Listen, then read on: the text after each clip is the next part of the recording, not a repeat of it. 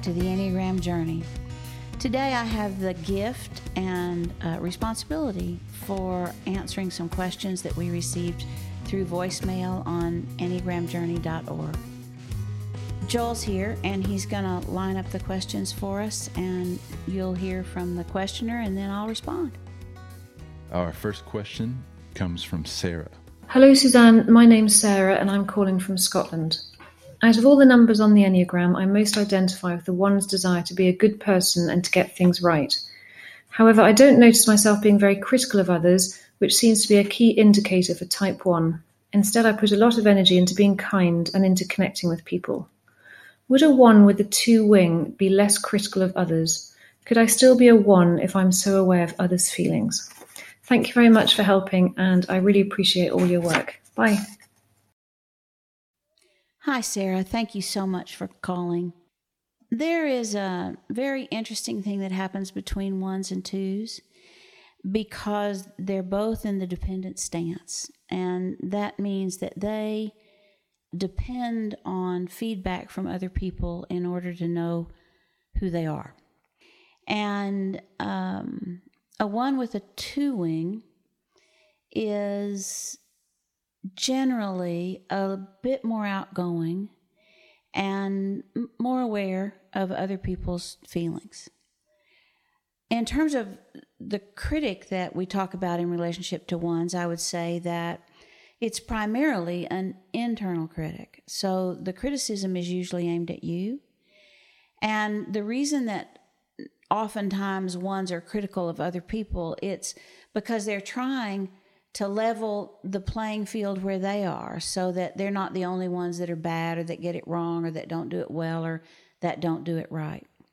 Both numbers are other referenced in lots of ways, and both numbers are concerned with other people's feelings. The difference in 1s and 2s is that 2s feel other people's feelings, and 1s are more aware of picking up feelings on a gut level. If you're a 1 with a 2 wing, then it will be really important for you that people understand you. So sometimes you'll find that you over-explain a little bit because you don't want to hurt anybody's feelings with your efforts to help them see things a different way or the way that you see them. I think it's a particularly important place on the Enneagram because 1s want the best for everybody, not just for themselves. And if they can work on that delivery by using the more external expression of feelings that comes from 2s, then it's a real gift.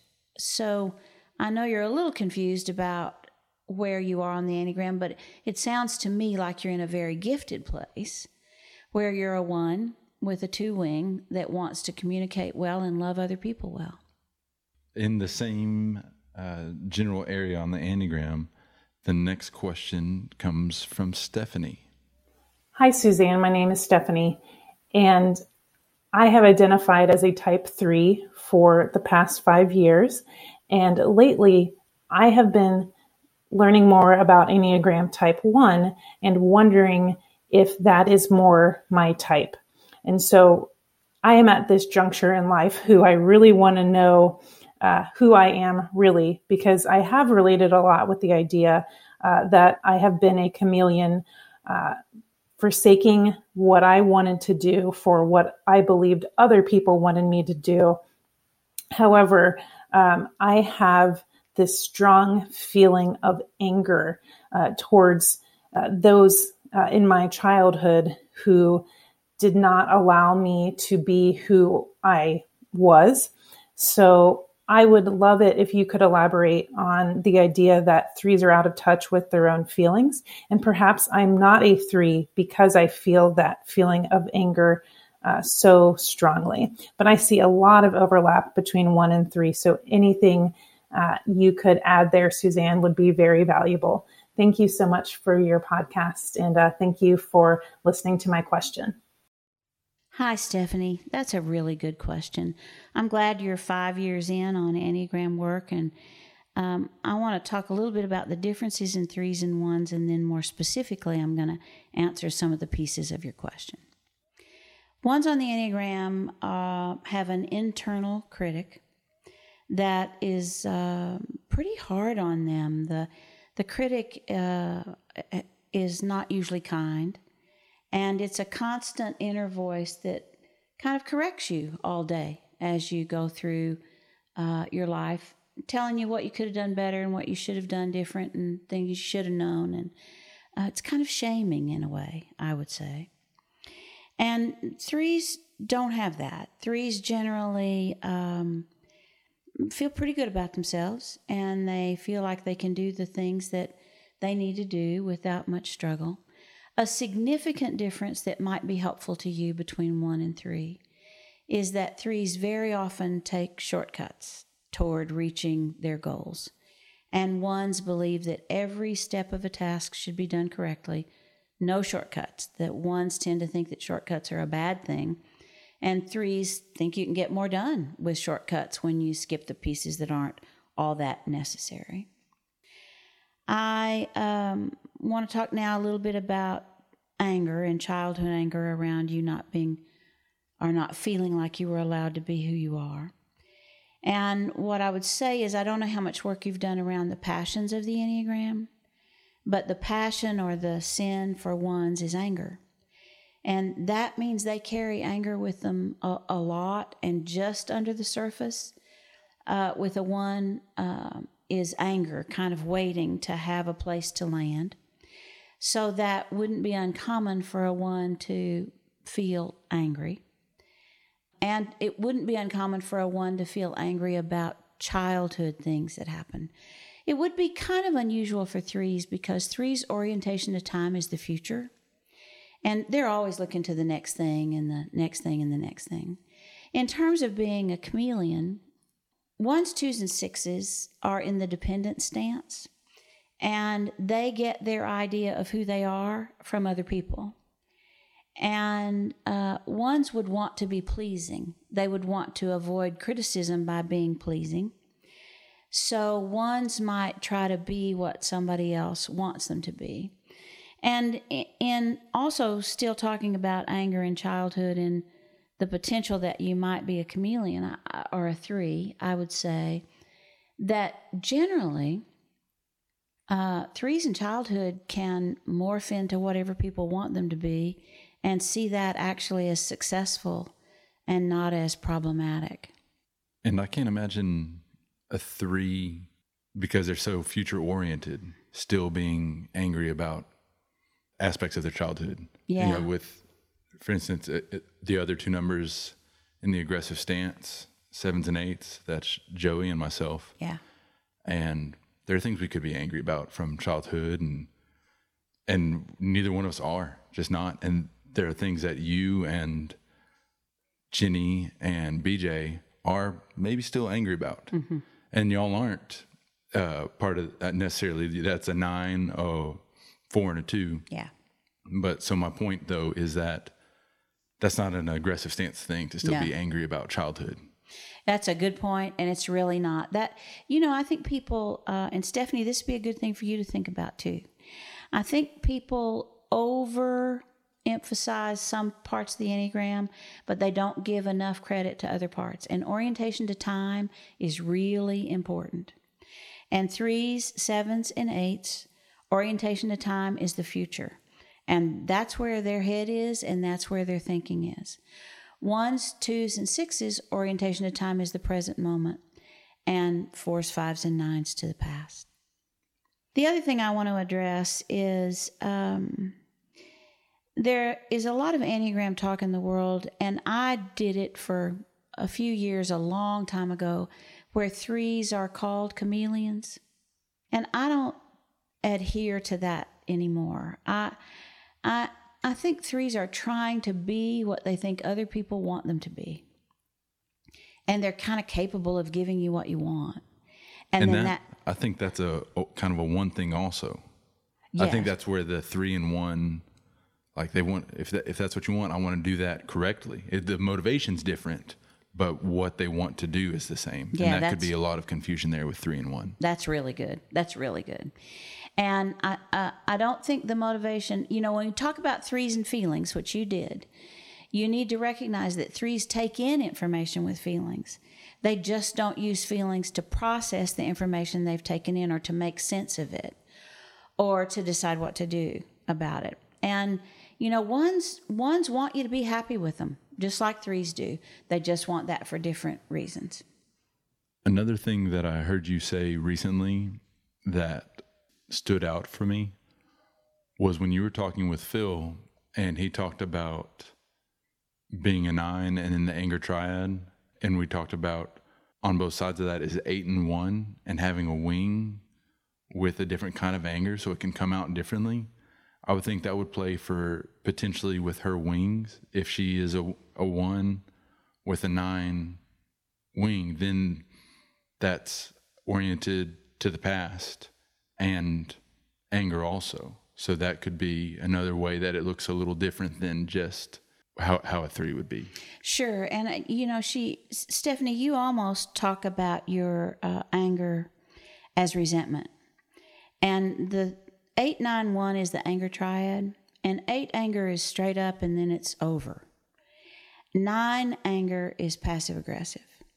But 1 anger is usually turned inward first, like you've done something wrong, and then you resent other people for being critical of you or not giving you room and space to be yourself.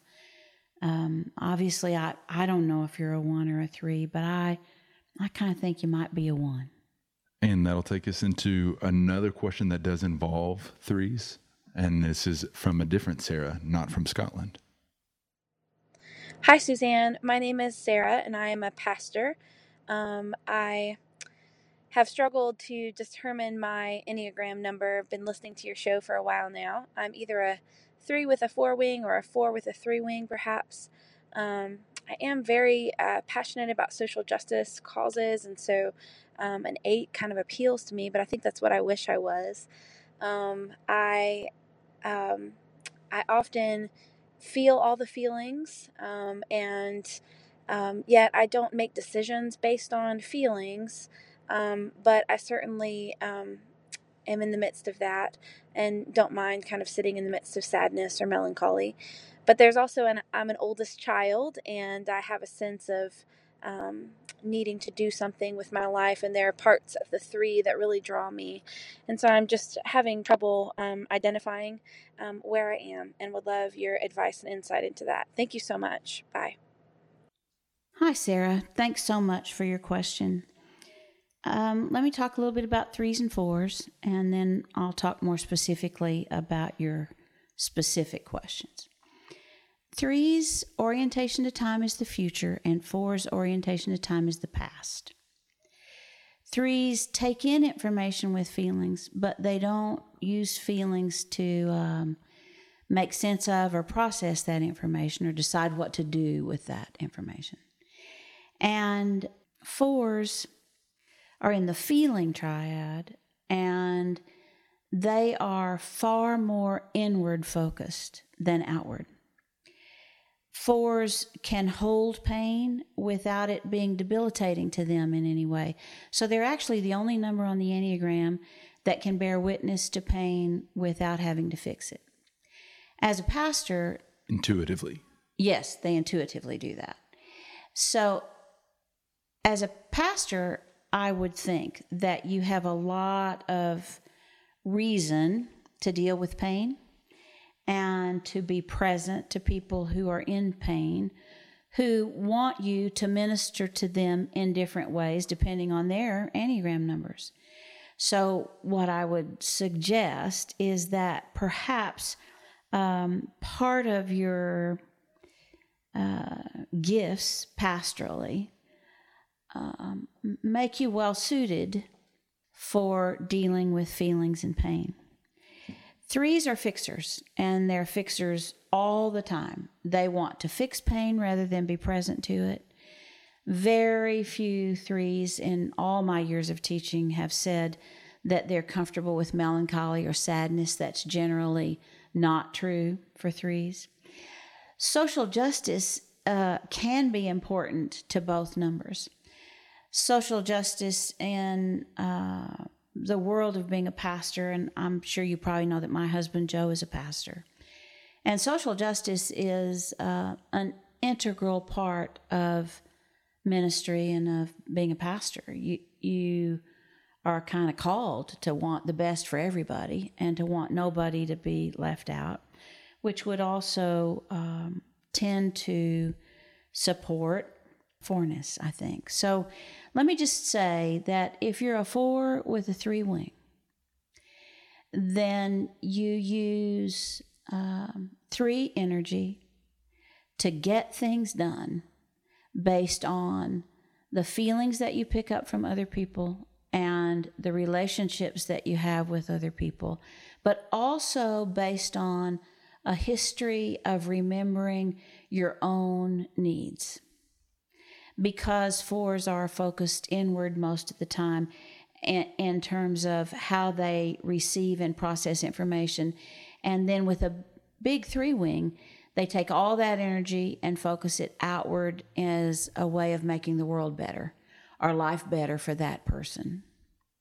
One thing that I've noticed is a common theme when people are trying to determine their Enneagram number for the first time is that it can be very difficult for someone who has a profession that maybe the gifts or the tools that they've learned for that job aren't really stereotypical for the Enneagram number.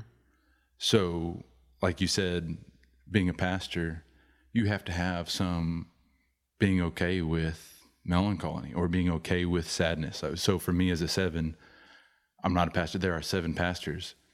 But sitting, doing a hospital visit with someone who's dying and sitting with the family in that grief, pastors are trained to do that. You know what I'm talking about? So it's a difference in... They don't identify it with their Enneagram number. Right. It's identified with their job. Right. Sure. So we are well suited, some of us, by personality for the jobs that we have.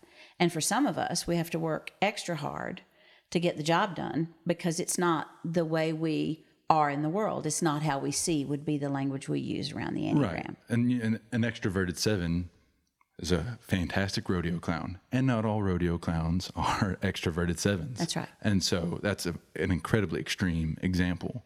But yes, and because you and I have seen so much around Enneagram reality, it would be possible for an extroverted 7 to be really, really good in a children's hospital, but he or she would have to be able to take some breaks and have some space.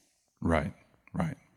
Another thing that I think can make it difficult for someone to identify their number with the same general topic is that we don't like some of the key aspects of our number. So then when we have tools from our profession or from life experience that we can use to go against what our kind of Enneagram impulse is, then it makes it easier. And we want to say, oh, that can't be me because I do this. Right. That can make it harder to also identify. I think so too. And Sarah, I'm going to come back to the specifics of your question, but what I want to say about all numbers and about misidentifying and all of that whole world of stuff that we have to do is that everybody needs to remember that we all do the same stuff. We do it for different reasons. And we need to do a little work to be aware of why we do what we do. In my generation, more, I think, Joel, than in your generation, there are a lot of children who kind of felt pulled by their parents to go into the business they were in. It's a big surprise to both of us that we work together, because I didn't seek it and neither did you. It's like it happened, and I think that's why it's so great. And I think the responsibility of the things that we're called to professionally often teaches us lessons that have a purity that even people who all their lives have been inclined to see that way kind of miss. So, because you're feeling repressed and I'm feeling dominant, I can just feel all over our family of now 18 people. But when you have feelings in our family, Joey, when the feeling repressed numbers in our family have feelings, they're very poignant and everybody remembers them and they're very important. So, we're all capable of all kinds of things. The one thing I want to speak to specifically before I close, Sarah, is this. You said that you think you might be a 3 because you've always wanted to do something with your life. And I want to point out a subtle, very subtle nuance. And that is that 3s want to be successful at whatever they do with their lives. 4s want to do something that is unique and different and that they can relate to from inside themselves. So, sadly, for a long time, I taught that 4s want to be special. And for the last several years, I've been teaching that what I really believe is that 4s are unique. I think there are fewer 4s in the world than any other number. And what they want is to be known and seen and understood so that they can affect the world for better. Both numbers make such a big contribution to the world and to our culture. And certainly both numbers have a place in ministry. And I would just say that my hunch is that you're a 4 with a 3 wing, but you're not across from me, so I'm not sure. And I'm so glad that you called in the question because all of these questions are helpful to everybody. The next question might be very helpful for this topic because it comes from Corey, who is pretty honed in on his 4-ness. Hi, Suzanne. My name is Corey, and I'm a type 4. I'm 29 and have been married for 7 years to a type 2. When I first read about all the Enneagram types, I had no trouble at all discovering I was a type 4. It explained the biggest mystery and frustration of my entire life. I've been on an intense Enneagram journey for the past couple of years and have consistently kept up with your books and podcast episodes. I've also done a lot of personal work through the lens of Enneagram with my own therapist. After years of personal Enneagram work, though, I'm still stuck in one particular area. I can't seem to break past the barriers that stem from being doing repressed. My biggest dream from childhood is to have a music career, but I recently got a master's in marriage and family therapy as a backup. I love the idea of being a therapist, but it's been hard for me getting started seeing clients because I feel like I'm betraying my child self's lifelong dream. It seems I gain more and more insight about myself and the world every day, but there seems to be some unseen force that keeps my dreams just out of reach. Sometimes I feel like life as a type 4 is me learning to grieve the loss of one dream after another. What can I do as a type 4 to fight against the limitations of being doing repressed so I can finally push through the crowd of feelings and paralyzing idealism to make real and productive steps toward the things I feel I was born to do? I feel stuck and would love to hear your advice for doing repressed types who are facing major decisions. Thanks so much. Hi, Corey. Thanks so much for your interest in the Enneagram and for following my work so closely. 29 is young, and I don't mean that to be patronizing in any way.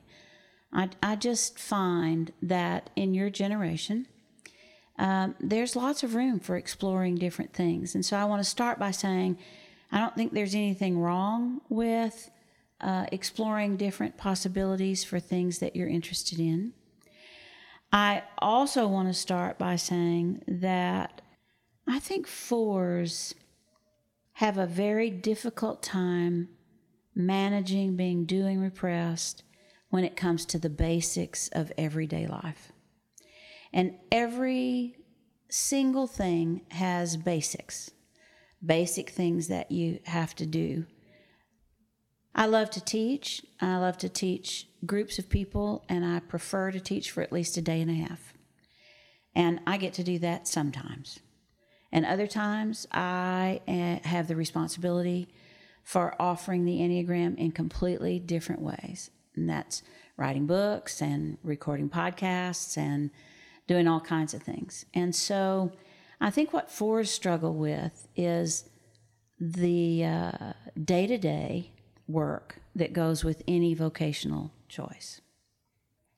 A second thing that I think is real important about fours is that fours are comfortable with longing. And so aggressive numbers who were longing for a career in music would not ever be comfortable with that longing. They would go after it and get it or not, do it or fail. But they wouldn't keep longing for that. If it didn't work out, they would probably move on to put their energy into something else. Now, there's no moral value in that. There's not a right and a wrong to that. That's just an Enneagram reality. And I think maybe only a 4 would have a master's degree as a backup. Most people have a backup plan. It doesn't involve that much work. And there's so many things about the question that I just loved. One being that he says that he loved the idea of being a counselor, I think is what he said. And that's a very 4 thing, to love the idea of something. And then that also speaks to the doing repressed part of it, of they have an emotion and then they think about that emotion. And when he said, it feels like he's just learning to grieve the loss of one dream after another. You know, it's such a 4 thing. Only a 4 would say that. And, you know, as a 7, and 4s and 7s have so many similarities, and big dreams is one of them. And there's not a bigger difference, though, in when the dream doesn't happen. 4s, he's talking about grieving the dream, right, and 7s move on to the next dream. That's right. And it's so great. Let me just say that sometimes for 7s, the fun is in moving to the next dream, or the sweet spot. The fun is in the dream. The sweet spot, right? And sometimes for 4s, the sweet spot is grieving the lost dream. It's like that's a comfort place. It's like house shoes. That's an odd thing to say, but it's true. It does feel good. It does feel good. You've talked a lot about stances, and someone recently emailed in to LTM asking about stance work and where they can find it. And you've done a recorded workshop for stances. It'll be recorded again in the near future. And Enneagram Stances and Recovery workshop that'll be released soon, which is helpful to everyone, not just people that are in recovery. But one of the things that I want to ask right now, it seems to me that professionally, which is what his question is around, that bringing up your repressed center helps in every aspect of your life. Is it possibly true that professionally, however, it could have the greatest impact? So, for instance, we talked about, so he's in the repressed doing 4s, 5s, and 9s. And we just, before we sat down, we were talking about Dad and about my brother-in-law, Billy, and getting things done, and just how the biggest impact, because then when they do, it's so incredible. That's it. 3, 7s, and 8s with feelings. When they bring up feelings in the professional arena, how much more successful and how improved their work environment is because of that. Working with other people and so on, everything just jumps and leaps and bounds. And same with 1s, 2s, and 6s. So, of course, it would help in your personal life, in your family life, in your alone life, your relationship with God, etc. But I just think professionally, it would change everything. I think it's a deal breaker professionally, actually. I mean, I think it can make you or break you. People get fired for not having for that part of the tripod being too short. Yeah. So here's what I would say. And I haven't really thought about this before, so I think we've just come up with a good new piece of wisdom. And that is that I think, so let's be sure that everybody's dialed in that 1s, 2s, and 6s are thinking repressed, 4s, 5s, and 9s doing repressed, 3s, 7s, and 8s feeling repressed. I think your repressed center shows itself first in your personal life. And once you embrace it and work with it, I think it has the biggest payoff in your professional life. And the reason for that is I think when you feel like it's demanded of you professionally, there's some resentment that comes with having to use it. And when you've discovered the value of using it in your personal life, then that resentment doesn't accompany using it when you start to apply it more to your professional life. When it comes up in your professional life, you say, I point out that others are doing your best. Right. Okay, I'm not doing that. However, I have to do this that y'all aren't doing, right. and so on. Whereas you don't get to do that in your personal life. Right. So you know that right now I'm planning to take the next 3 weeks off. And I don't usually take a lot of time off, but I'm really committed to doing it. And I was saying to somebody that I'm going to take 3 weeks off, and they said to me, oh, are you resting from all of your teaching and all of the travel and everything? And the answer was no. I'm trying to prepare myself for starting my new book, which means that I have to bring up thinking. And if I don't clear the decks, then I really have to struggle to get from inside of me the things that I want to do and do the work using thinking for the new book. So, Corey, we've done a lot of work now for ourselves and with everybody else, so let me get back to you. It's a good question. When it applies to everybody, it's a good question. And they all do, really, in Enneagram world. So let me say this about 4s doing repressed, and I really hope this helps. The things that are lost for 4s, 5s, and 9s are stamina and self-assurance and persistence, because those are all things that you get from doing. And you can't get them any other way. You have to do to get those things. And I would encourage you to start the doing exercises with a daily commitment to doing the things first that you dislike doing the most or that have the least payoff for you. So for a lot of 4s, that's day-to-day responsibilities. It's stuff like taking out the trash and paying the bills and cleaning out the attic and doing paperwork at the office. It's those things that seem so lifeless for 4s. And then once doing becomes a habit and you experience the payoff, it's just easier to keep doing. It actually makes room for creativity. You're not alone. We know there's a 4 very close to us who he goes from job to job to job, and it's difficult. It is difficult. And so to go back to Sarah, he happens to be a 4 with an enormous 3-wing. And one of the reasons that he can't find his place professionally is because he always wants the bigger job, a bigger job than he's ready for. And because he's got a big 3-wing and because he's a 4, he can get bigger jobs that he's not quite ready for. And then he doesn't succeed, and then he grieves. And you know, Corey, Father Richard Rohr says this: the best protection from the next word of God is the last word of God. And there's a chance that being a therapist will be so great for you that music will be a hobby.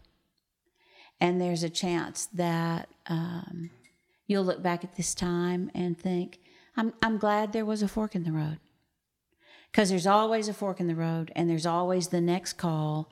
And you're young enough that you certainly don't live in a world where you have to do the same thing forever. One last question to ask about this.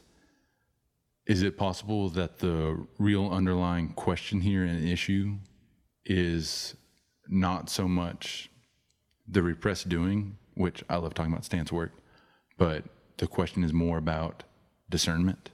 Yes. And I think we cheat ourselves from good discernment by getting off the train at the repressed thinking, feeling, or doing spot instead of staying on the journey and finding out what it has to offer. Thanks, Corey. That was a great question. They all were great questions today. Thank you so much to everybody for listening. Please keep calling in your questions. I really like hearing your voice. I think it makes my answers better. I hope our paths cross somewhere as I'm on my journey, traveling around the country and teaching. And until then, please seek compassion wherever you are. Thank you for joining me again today. I'd love to see you in person. I'll be in Boise, Idaho, July 19th to the 21st, teaching the Thinking, Feeling, Doing Church with Joe. August 2nd to 5th, we have Boot Camp 2 here in Dallas. This year we're going to talk about relationships, parenting, and the Enneagram in Crisis. And August 24th and 25th, I'll be in Kansas City teaching Know Your Number. All of the information you need can be found at lifeinthetrinityministry.com. I hope to see you there. The Enneagram Journey podcast is produced by Life in the Trinity Ministry. Music is provided by Solveig Lighthaug. Professional photography is courtesy of Courtney Perry. We invite you to visit theenneagramjourney.org for more information, and we welcome your questions and comments. Thank you for being with us today.